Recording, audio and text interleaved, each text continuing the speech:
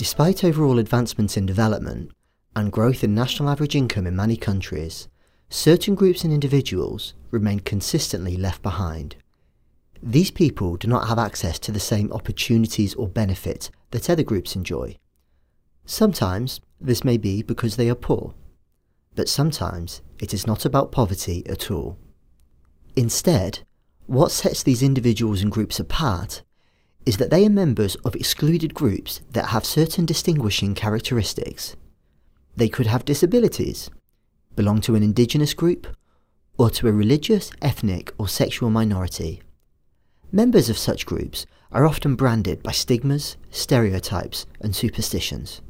In other words, it is a person's identity that is at the root of exclusion. When we talk about social inclusion at the World Bank, we refer to the process of improving the terms for individuals and groups who are disadvantaged on the basis of their identity to take part in society. But did you know that inclusion is also central to the world of water? Not only that, but inclusion is incredibly important if we are to realise Sustainable Development Goals 6.1 and 6.2. These are the so-called water SDGs, which call for universal access to water and sanitation services by 2030. Unfortunately, we are still far from attaining that goal because too many groups and individuals remain excluded from water services and resources, as well as from decision-making processes. There is strong evidence that points out that traditionally excluded groups have lower access to even basic water and sanitation services. Studies have shown that in many countries where ethnic divisions are rife, households of certain ethnic groups consistently report suffering from water insecurity at higher rates than other households in the same area. But the issue goes beyond this. Excluded groups often lack control over water resources, which limits their access to productive assets and economic opportunities. Conversely, their lack of access to assets limits their control over water resources. For instance, in many parts of the world, women are less likely to own land, which bars them from receiving irrigation services or from participating in water user associations. It is often social norms and beliefs held against certain groups, say women, persons with disabilities, or minority groups, that preclude them from participating in the public sphere.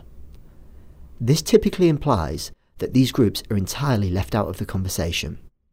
They are often not involved in community consultations, or they are excluded from participating in the project process, meaning that their needs and concerns remain virtually invisible.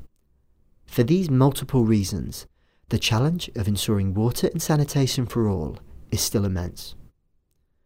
Maitri Da, the World Bank's global lead for social inclusion, explains what social inclusion means in the water context. What we say about social inclusion is that it is often about poverty, but not always about poverty. We define social inclusion as the process of improving the terms for individuals and groups who are disadvantaged on the basis of their identity to take part in society. So identity becomes very salient in the way in which we define exclusion or inclusion. And what we say about advancing social inclusion is that it has to begin with asking the right questions. You've really got to know what's the problem you're trying to fix, what's the exclusion you're trying to fix. As far as water is concerned, it means that you ask yourself, who has poorer access to water assets, services, and to what we call spaces. The World Bank's new trust fund, the Global Water Security and Sanitation Partnership, or GWSP for short, has made inclusion one of the key tenets of its work. The GWSP aims to deepen social inclusion in water through knowledge generation and curation, country engagements, learning, and stronger partnerships. Maria Angelica Sotomayor, Practice Manager with Global Programs for the World Bank's Water Global Practice, explains what inclusion means to the GWSP. In relation to water, women often bear a disproportionate brunt at the domestic level, having to travel long distances to collect water or being the primary caregivers for family members affected by waterborne diseases. This not only impacts their health, but also leads to time poverty, meaning that women who carry and manage water for domestic purposes have less opportunities to engage in productive activities. For example, in Indonesia, the World Bank is supporting the National Rural Water Supply and Sanitation Project to ease the struggle that children with disabilities face in using school sanitation and public facilities.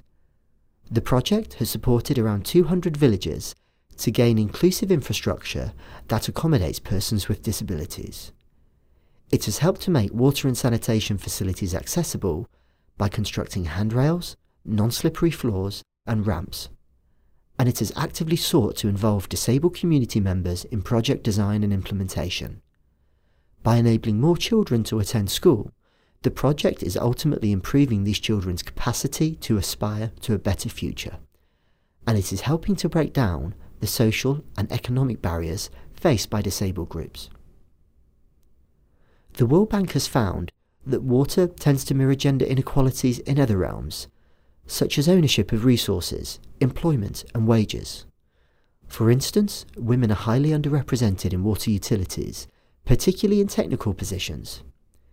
Even when present, their progression through the utility may be slow, with few women in leadership and decision-making positions.